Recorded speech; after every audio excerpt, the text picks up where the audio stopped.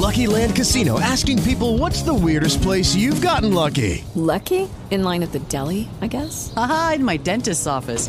More than once, actually. Do I have to say? Yes, you do. In the car before my kids' PTA meeting. Really? Yes. Excuse me, what's the weirdest place you've gotten lucky? I never win and tell. Well, there you have it. You can get lucky anywhere, playing at LuckyLandSlots.com. Play for free right now. Are you feeling lucky? No purchase necessary. Void where prohibited by law. 18 plus. Terms and conditions apply. See website for details.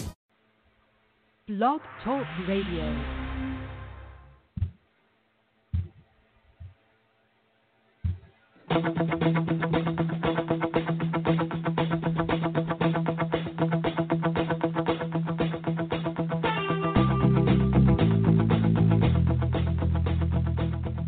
Welcome to the Natural Running Network. My name is Richard Diaz, and what I hope to do is introduce you to some amazing athletes and luminaries from the sports science community, and what has come to be expected, I'll provide some highly opinionated rants on all aspects of endurance sports and my current favorite, obstacle course racing. But before I get started, I want to give a shout out to Human Octane. If you're the kind of person who pushes the limit, then you've got to check out Human Octane apparel. Training and racing apparel designed by OCR athletes, and these guys just get it.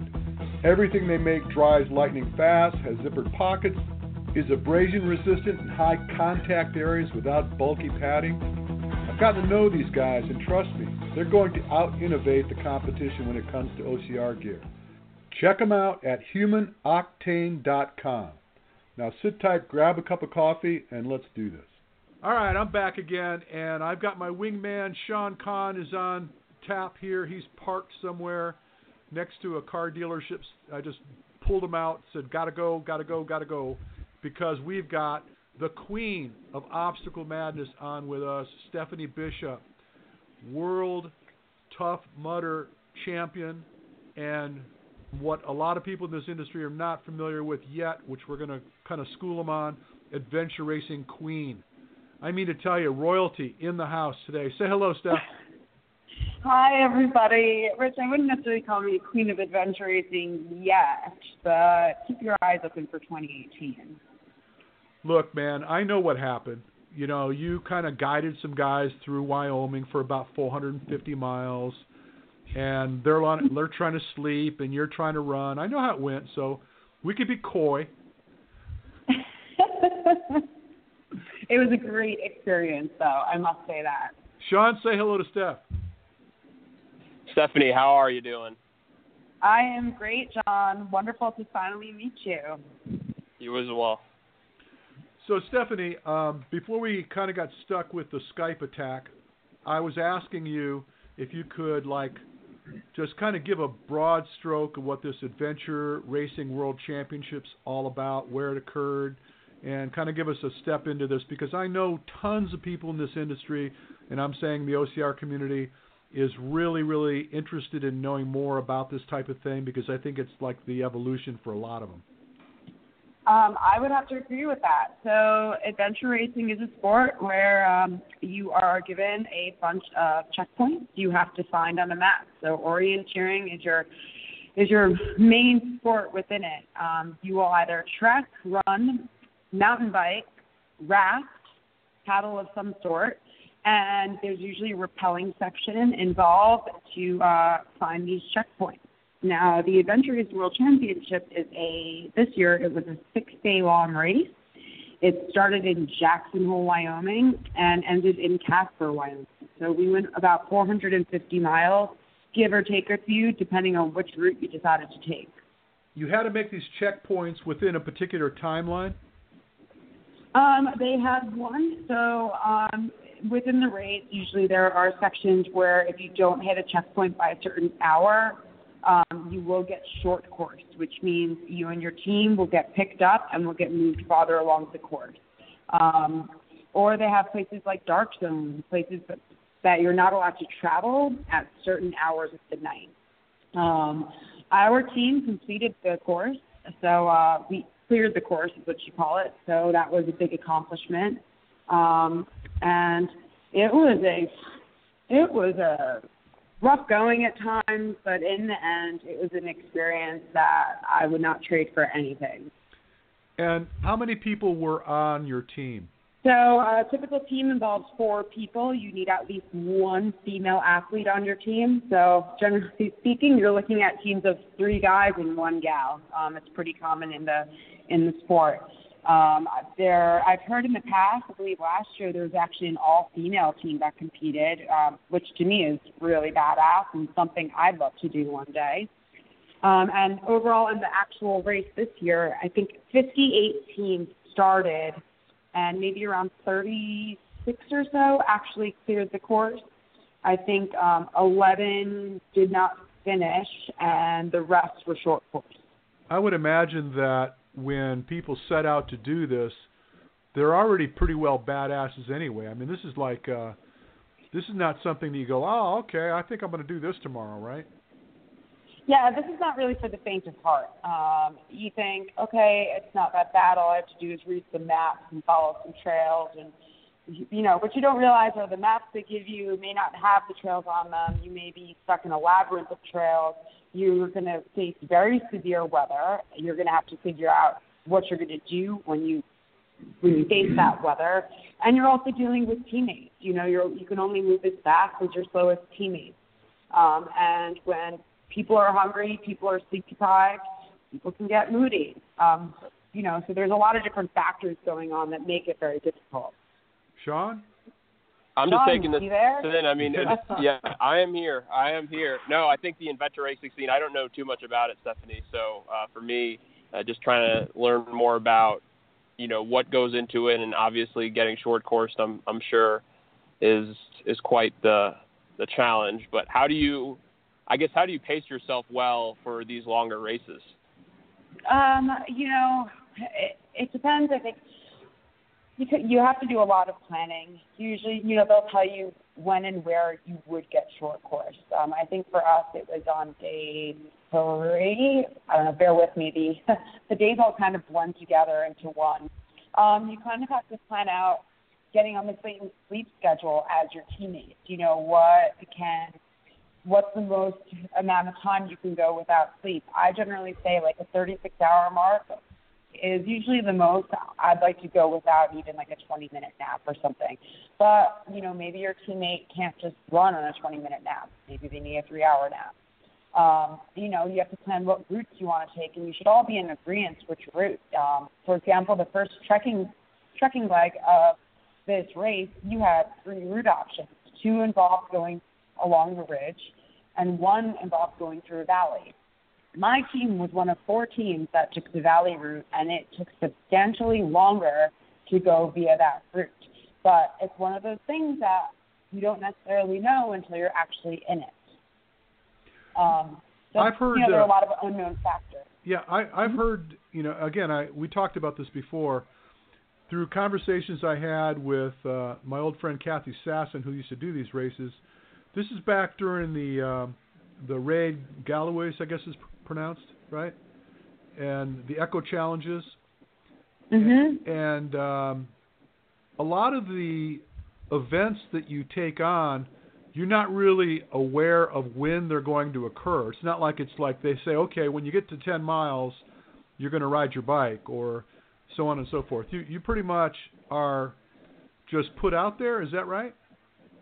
No, what they gave us for this race, we had in advance because a lot of the organization also comes with transition bins. So we actually knew approximate mileage for every single leg within the race. So I knew going into it that leg 9 out of 12 legs was going to be around a 168-mile mountain bike ride. That was not fun. But they gave us that because we had to know at which time we have access to which TA bins, which are our transition bins. And we had to plan our food accordingly, our gear according to that as well. So usually it depends on the race. Some races, they give you pre-plotted checkpoints already on the map. Doesn't make it much easier, but it does actually take out that risk of misplotting the coordinates. Got it. But, it's no matter what, it's unknown. Let's be real. The maps they give you are not the best maps out there. They're just, pretty basic. So it's a lot of just discovering once you're out in the field. So you're not allowed to use GPS though, are you? Oh, no way. No GPS watches, no phones. All of that gets, don't bring it, or it gets sealed into a bag so you can't see it. So part of the deal is they expect you to find your way. You've got to navigate over the course to end up at these checkpoints. Nothing like a good old compass and a map. I mean, that's what I love about it is it's going back and honing those skills that I think a lot of people, don't have nowadays because we're relying on so much technology. Yeah. Stefanie, do you try to meet up with your team specific to the race beforehand and try to get a few training sessions in together and do some sort of kind of adventure simulation race? Ideally, yes, you would. My teammates live on the West Coast, so it was a little difficult to do that, i.e. we did not do that. But I have raced with them in the past. We've done a few 72-hour races together, and we did nationals last year, which is about a 30-hour race. Yes, you ideally want to train together. It's important. You can learn a lot of things from each other when you're out in the field together. So Wyoming was pretty gnarly, huh? Understatement. The weather out there is wicked. The terrain is just ruthless. You're looking at, they had us out in the desert where the climb, you would think a climb would end and then you would keep on going and all of a sudden it would climb for another 5 miles, but out of nowhere. It was really difficult to gauge scale as a result. We were out in one section and a massive thunderstorm came rolling through, and we were like 60-mile-per-hour winds. And we were luckily just hit a TA in the middle of nowhere and were somewhat sheltered. But I heard some stories of people out in the desert. You just have to kind of hunker down and cuddle up with each other and just ride it out. There was a section, our final rafting section, we just got up a 14-mile paddle across the reservoir, and a hailstorm hit, and it was blinding hail. You couldn't see anything. Wind was, I don't even know how strong the wind was. My team and I were in a campground toilet, huddled up together, trying to figure out what we were going to do. And one night, 4 teams, we were stuck out on some mountain in a ghost town, and the thunderstorm came rolling in, the ground became too muddy to ride on, so we just found the nearest abandoned house, and we just rolled out some really filthy carpet and took out our bivvies and just hunkered down for like 90 minutes until the storm passed. Wow. So let me be clear. It came at me like a storm. 60-mile-an-hour winds, hailstorms, and how much elevation? Well, you don't know because it doesn't tell you. Right? I don't know the exact elevation we did. We were up at Wyoming, so we were up, past, I think, like 9,000 feet and such. But these storms come rolling in a matter of minutes. And, it's always, you can see them kind of rolling in, but you're kind of second-guessing if they're going to hit you or not. And you may be 10 feet away from actually being in the heart of the storm, and then, it's sunny 20 feet from you. Wow. And when you bivouac, I'm assuming you just sleep wherever you can, right? Pretty much, yeah. Nothing beats a teammate's body warm. There are some good TA transitions where we could sleep. Maybe there's like a playground and we found some like mulch and kind of used the playground as a structure to block the wind. I've slept on the side of a trail for 10 minutes, just kind of with my backpack on and curled up in a ball. You learn to adapt very quickly, and if you don't adapt quickly, well, I don't know, good luck. Wow. Sean, what do you think? You want to try that? I think I'm good with just trying to get a little more mileage in OCR races. Well, how about this, Sean? You don't have to dive into an expedition length. They do have 24-hour length races. They do even have 12-hour races. I do suggest that people give it a go and do a 24-hour race because it's really exciting and it's an added challenge to navigate at night. I'll bet it is. Yeah. No, I'm sure. I could just hear from just the conversation. Your mental strength just doing one of these races, I can imagine, just increases tremendously. And then obviously being as experienced as you are in this realm, just the fortitude you have and whatnot. I mean, it's hard to explain almost, right? I guess so. It's definitely built a lot of character. And it's actually a really great community of people. It reminds me a lot of the OCR community. Everybody's very close-knit, very friendly, very welcoming.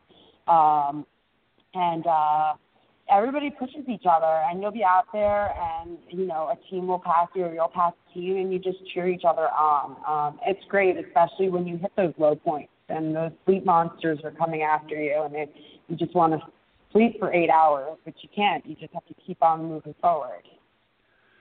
So, Steph, I know that you're really, really a strong believer in recovering more than you train or harder than you train, right? And I've even quoted you on many different occasions when we have this discussion about recovery. And I think you said it best. You said you need to recover or rest as hard as you train. Now, and I know that right now you're in that phase, right? You're like, I am. You shut it down for like a few weeks. Yeah, I'm going to shut it down until my body's ready to go again. I'm moving, like the extent of my exercise, and I use that term very loosely right now, is city biking 2.5 miles to my office. I'm sleeping a ton. I'm making sure I'm eating really well and fueling my body, rolling out. I'm doing cryotherapy. I'm just, I'm attacking my recovery harder than I do my actual training right now.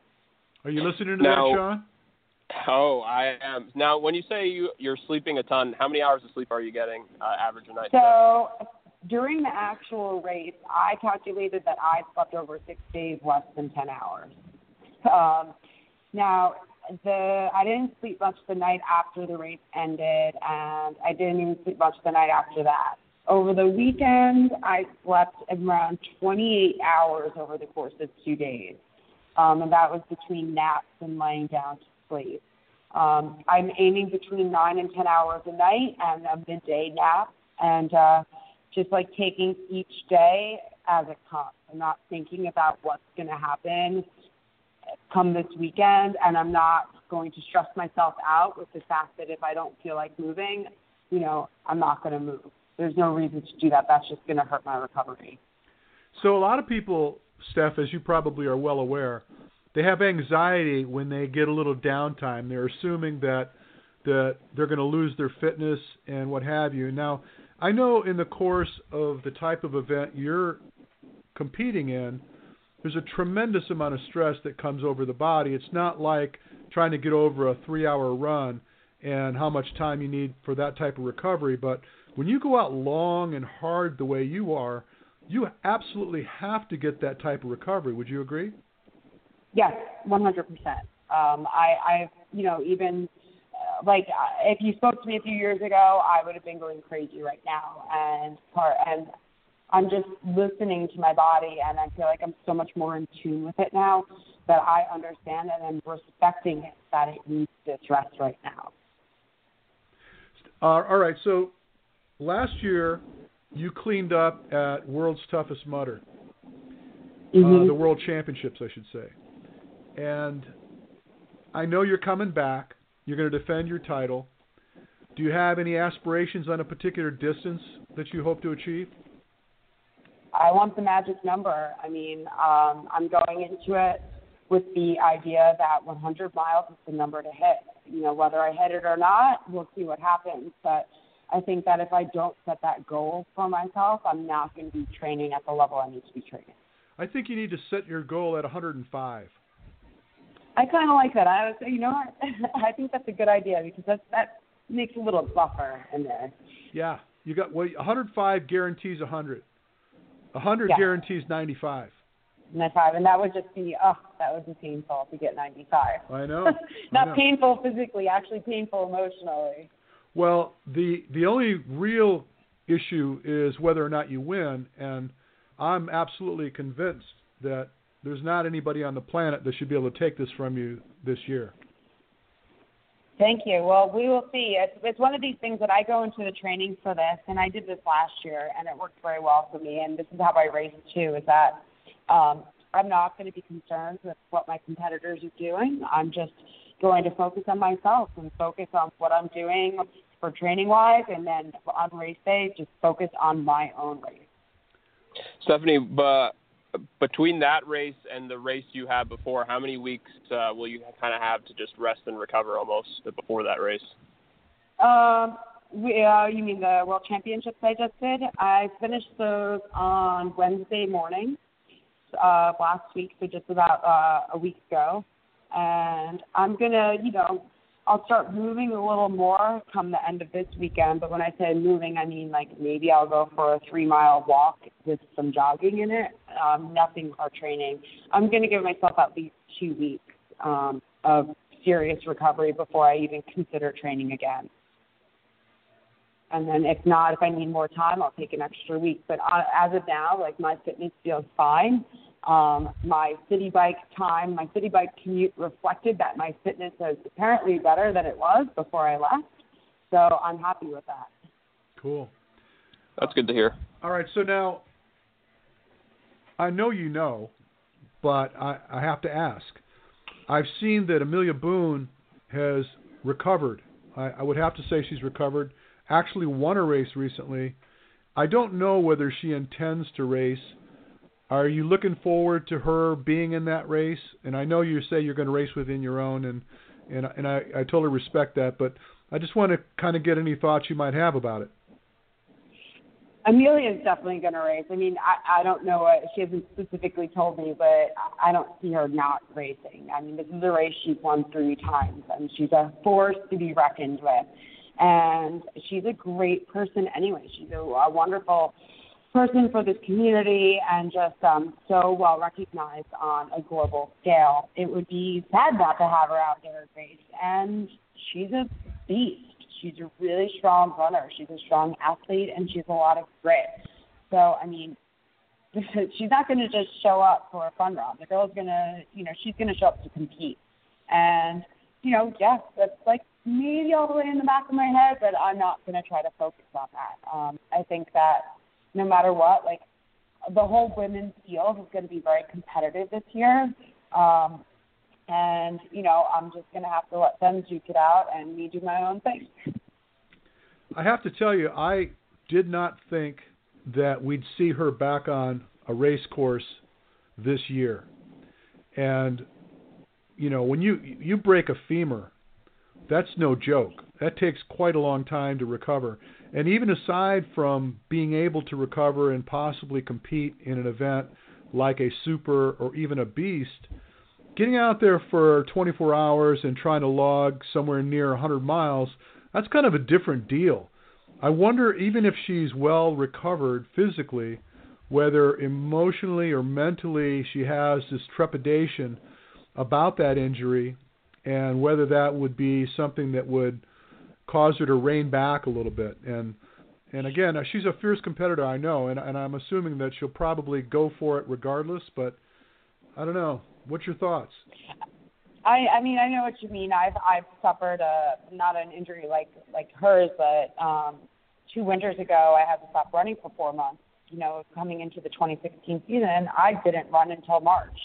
And for many months, even at Worlds, it was always in the back of my head, like, am I re-injuring myself? Am I going to injure myself and just knock myself out completely?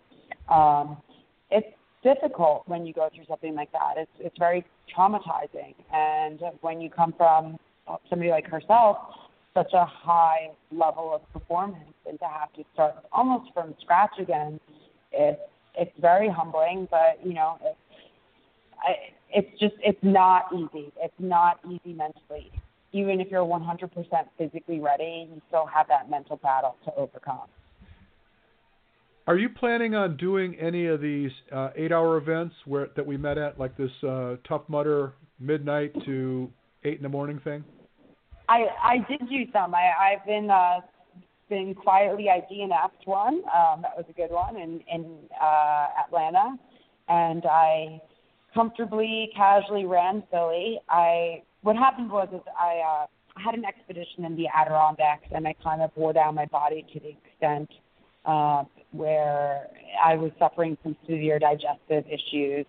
And I made a deal with my doctor after I DNF'd Atlanta that I would take the next event at a more casual pace and just stop. And in Philly, the goal was to do anything under 30 miles. So I stopped my watch. It was around 28 miles. And I said, I had an hour and a half left in the event. I'm like, I can't go back out there. I'm not allowed to. And then that wasn't too easy to say no to, but I'm happy I did. And then in Whistler, I came in 5th place, and I felt I had some stomach issues during the race again, but I held on, and I'm happy that's exactly where I ended up. That's all I wanted to do was a top 5, so it works for me in that sense. Everything I've been doing this year has been building up with the anticipation of World's Toughest Mudder, and that's been my A race from the get-go. I don't think that I can't race multiple races as A races throughout the season. That's just screens blowing up in my world. Got it.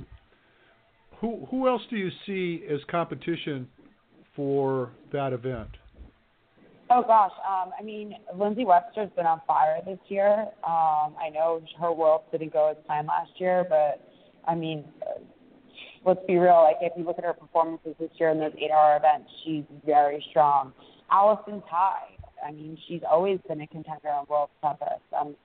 She's a phenomenal athlete as well. You have Sarah Knight's been out there. Chikorita from Mexico. She's new to this ultra length sport, but she's starting to do really well. And you have Morgan. Morgan's I think Morgan's probably one of the strongest female athletes in terms of obstacles out there. And you just can't win World's Toughest Mudder by running. You have to do well with obstacles. No question about that. What's your thoughts about the male competition? Oh gosh! I can't. I'm really excited for the male competition. Now that they put that bonus for the solo athletes, it's going to be interesting to see, John, and if John's racing John Alvin and Ryan go head to head. But then you have Chad and you have Robert Killian, and Chad Trammell I think just won the Grand to Grand Ultra, if I'm not mistaken. And that's a stage race, an ultra marathon, and he crushed it. So you never know what's going to happen at Worlds. I think the men's competition is going to be neck and neck up until the very end. And you have Trevor, and you have Austin, and you have Chris Mendoza. There are so many strong male athletes who were already competing neck and neck last year. It can be anybody's race. When you were talking about this solo bonus, I guess I'm not up to speed on this. What are we talking about? I was back in March. I was trying to become the first woman to climb the 46 Adirondack high peaks in the winter consecutively. No woman's ever done it, and I think only 3 guys have ever done it. Let's just say there was a big blizzard, and things were not going my way. But I kept on pushing on, and my body was full-blown shutting down, but I kept on pushing and pushing and pushing. And in the end, I ended up calling it. I was only 27 mountains in, and I was just exhausted and done. And I was already at the mileage that I should have been in order to finish it. So I was well over 200 miles in, and that should have been enough for me to finish all 46 peaks. But, Mother Nature had her way that time. Yeah, we talked about that event. That was pretty nutty. Yeah, it was nutty. It was fun, though. Yeah, that's what I'm talking about. You are the baddest ass OCR nature-killing female that I've ever met. Who do you talk to? Who do you talk to that is pushing into 4 feet of snow with wind blowing at them with the wind chill factor of 30 below zero, trying to climb a mountain? Who does that? You do it because you feel like, it sounds so cliche, you feel alive. It puts perspective into your life. It puts perspective not only into my athletic endeavors, but it puts perspective into just my everyday life. It builds patience, strength, grit. There's just so many characteristics to build on. And not to mention just to be able to be out in nature experiencing what is around us. And I think what so many people don't appreciate nowadays or take the effort to go do, it's a gift. And, I want to take advantage of it. What do you think? And you still find time to rest. Yeah. I mean, that's just, I do. it's amazing. I sleep a lot. People are usually surprised. I sleep 9 hours a night. Usually, 8 to 10. 9's usually the average. I don't feel good if I sleep less than 8. And if my schedule allows, I will take a nap. Naps are my favorite things in the world. I don't do it. Naps are the best. I can't do it. I don't know what it is. Once I get up in the morning, I'm up. And I mean, if you start adventure racing, you can learn how to nap. I can guarantee you that. That's going to be my thing. My return to sport is going to be 65 years old, and by God, let's go do like 500 miles across some treacherous country. Let's do it. Amen. Yeah, you'll never speak to me again. If we got out on something like that, you'd want to kill me. That sounds like a great way to celebrate 66, Richard. Yeah. It does. I'll just attach a tow rope to you, and we'll be good to go. Yeah. That's why you're going to hate me. You're going to go, damn, this guy's heavy. Get up, man. Use your own feet. I can hear it now. Oh, that would be fun. Wow. Well, we talked about it off the show, but, Steph, we're going to get you out here, and we're going to do a little training weekend and get people out on some terrain and let you introduce them to nature. I like it. Nature is my favorite gym. Yeah. It's always been, and it will never change. I love it. I guess getting back to what we were talking about, the question I had is you had kind of alluded to the fact that there is now a bonus for a solo event at the World's Toughest Mudder. Yes, the Tough Mudder announced it a while ago that they are giving a $50,000 bonus to the female athlete if she wins, to the winner if she hits 100 miles, and for a male athlete it's 110 miles. What's up with that? Well, no woman has ever hit 100 miles, and I think the top men ran 105 miles last year. Well, but I mean, why do they get twice? Well, no, they get the $10,000 for winning, and then they would get a $50,000 bonus. Okay. I'm sorry. I thought you said he got 100,000. Yeah. No. It's it would be $50,000 for the top female and $50,000 for the top male if they were to hit that mileage. Got it. So your goal is to go home with $60,000 and 105 miles. That would be nice. Honestly, the one thing I really want is that ugly orange jacket. I sat at the brunch last year and I saw all these guys earn these great orange jackets, and I turned to my friend and I looked at her and I said, I want one. And she laughed and she goes, of course you won't. So that's been on my mind since November of last year. Wow. That's crazy. You know what? I'd really like to be out there for that. It would be great if you were out there. I mean, it's gonna be a spectacle. Yeah, I know. But see, like for me to sit around, it's just harsh. You know what happened? The last event we were at, that LA Tough Mudder, I was gone. I mean, I stuck around to about 2:33 in the morning, and I just said see you, goodbye. Way different. I mean, you're talking last year there were 1,500 athletes. I think Chicago Toughest, which is this coming weekend, is going to have over 2,000 athletes competing in that 8-hour event. World's Toughest Mudder is going to be massive. And if you hang out with my pit crew, there's never going to be a dull moment. I can guarantee you that. Well, for me, you understand that I got to have purpose.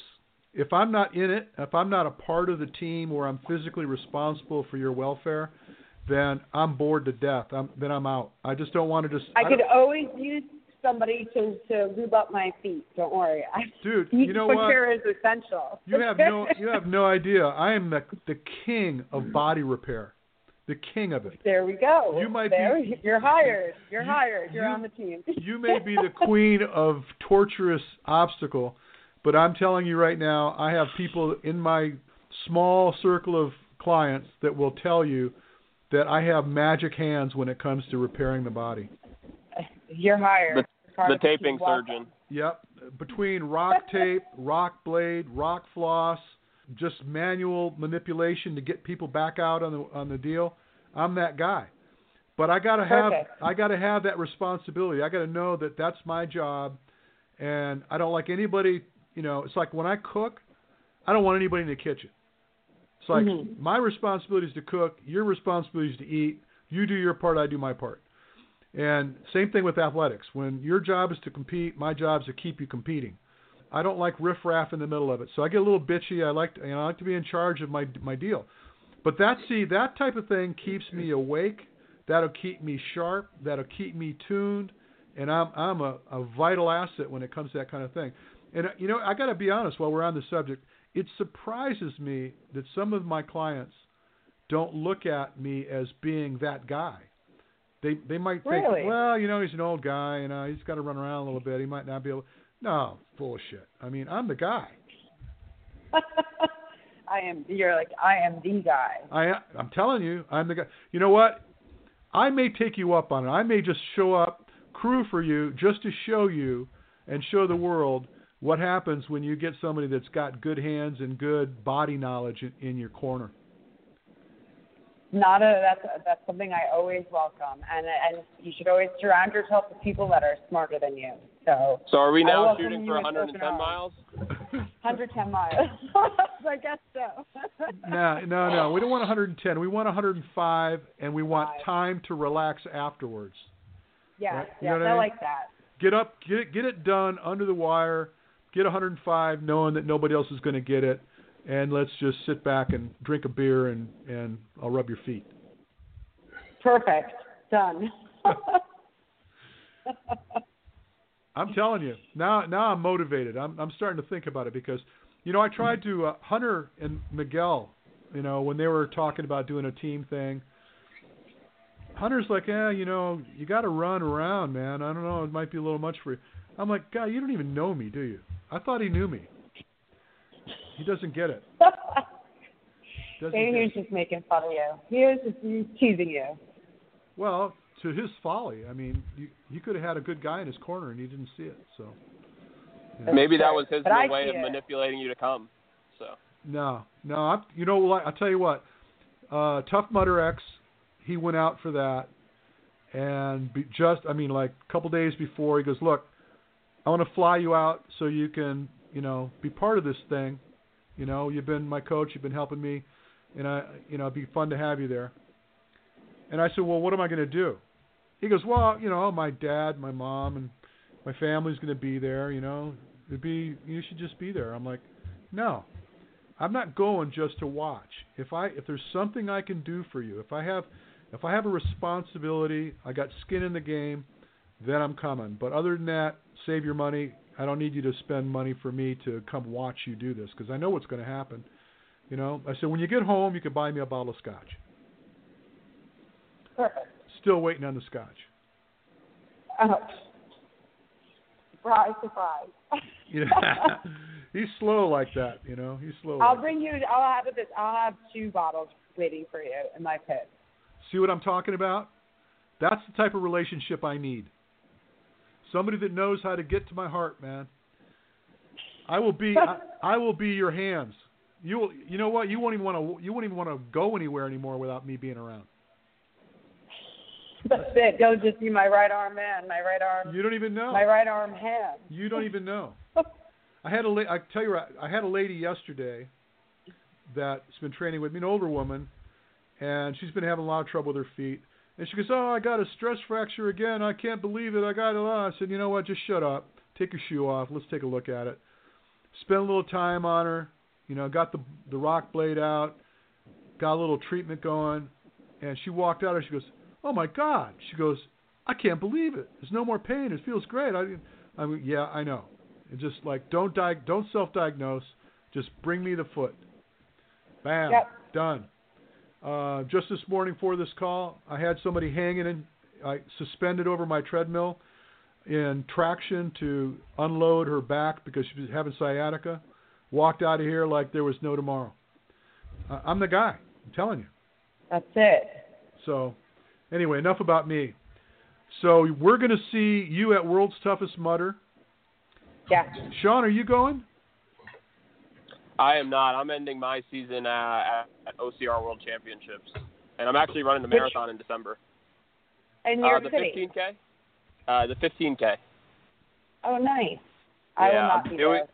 I'm doing the US OCR in 2 weeks and the 15K. So yeah, I try to aim for that 8 to 12 mile distance for obstacle course races. So yeah, those 2 races will end my season. That's going to be exciting, especially because it's the first US OCR championship. Yeah, no, it's exciting. It's interesting. They're putting it in Texas too, so it's not too far from where I live. And I've never been to that venue, but they have a lot of races there. But it's hill country, so they're definitely going to get some good elevation up there. While we're talking about, well, that's good luck. Yeah, while we're talking about it, Stefanie, any thoughts about this ultra event in Iceland? I guess it is. I mean, I'm not going to go do it. It's in December. I mean, I'm still going to be relaxing after World's Toughest Mudder. Yeah. I'm curious. I mean, who knows what it's gonna be like? I think the timing is not necessarily the best of timing if they wanted to attract, the World's Toughest Mudder crowd. And I think World's Toughest Mudder is family, so they're not going to put that aside for it. Well, since you brought that up, there's definitely a different community in the World's Toughest Mudder and Tough Mudder community versus Spartan. Yeah. I mean, for sure. I felt like I was in China when I went to the Tough Mudder event. Nobody seemed to know who I was, and I didn't seem to know too many people, and just a different vibe altogether between those 2 events. Mhm. Yeah. Well, if you come to World's Toughest Mudder, you're going to see it is amazing. I mean, last year I remember, and I remember I was running through when you started your lap, you ran underneath that massive A-frame. It's like 40 feet tall, and everybody's lights are blinking at night, and they're all reading the other lights blinking in the background. There's a huge tent city, thousands of tents, and I remember saying to one of the volunteers, and I've never been, I'm like, this must be what Burning Man is like, because this is just like one big party in the desert, and we're all dressed in really strange things. Wow. It's awesome. It's awesome. I mean, I have so many friends now from all over the world that I've literally met just on that course running in circles. Wow. Well, who knows? Who knows? I never know. I wake up in the morning and there's another day ahead of me, and I just do what I got to do. But as you said, you're happy to wake up to another day. That's right. Every day above ground is a good day. Yep. There we go. Well, Steph, it was amazing getting a chance to catch up with you, and we'll have to talk again, because now I'm starting to think about all the smack mouth I just put out. I might have to show up at World's Toughest Mudder just because I suggested I would. The invite is there, you know it. Yep. Yeah, it was a pleasure talking to you, Steph. I look forward to meeting you one day at one of these races. I'm definitely trying to increase the mileage as time goes on, so hopefully one of these days I'll build to that. To 110. Yeah, you just have to ease into it. Definitely, for sure. 110 in one day. That's all. Yeah. But I only did 450 in 6. No big deal. Yeah, that's a lot. But it was a bunch of it was on the bike, and I actually don't have too much interest in riding my mountain bike for like another week or so as a result. Well, I got to tell you, I know what it feels like to get off of a bike and then have to run, having done so many triathlons in my day, and that's never any fun. I couldn't imagine. Yeah, this is more like you're sitting on your bike for like 23 hours, and then you have to get off your bike, figure out what you need from your bin, and then, take your pack raft on a 7-mile hike down to a lake. It's great, though. Like, it really is. It's called adventure racing for a reason. It is one big adventure. Wow. It's amazing. I'm going to have to work up to that one.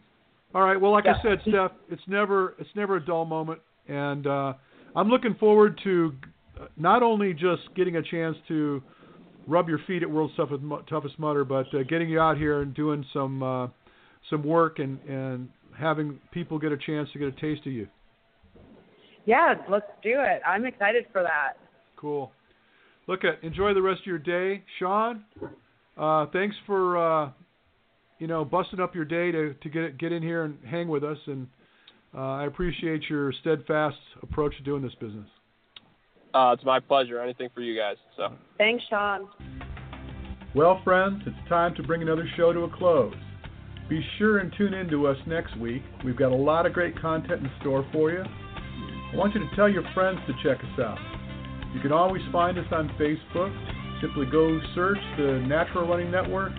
Drop us a message. I'd love to learn more about you and the things you do. And until then, you have an amazing day.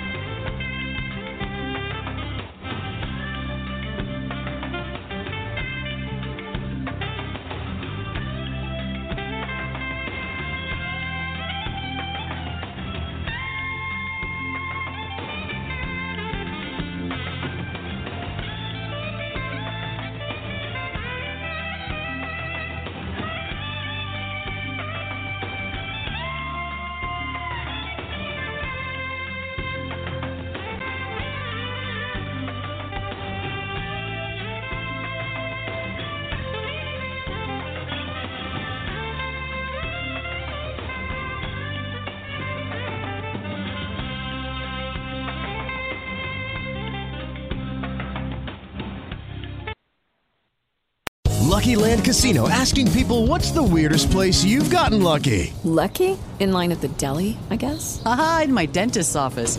More than once, actually. Do I have to say? Yes, you do. In the car before my kids' PTA meeting. Really? Yes. Excuse me, what's the weirdest place you've gotten lucky? I never win and tell. Well, there you have it. You can get lucky anywhere, playing at LuckyLandSlots.com. Play for free right now. Are you feeling lucky? No purchase necessary. Void where prohibited by law. 18+. Terms and conditions apply. See website for details.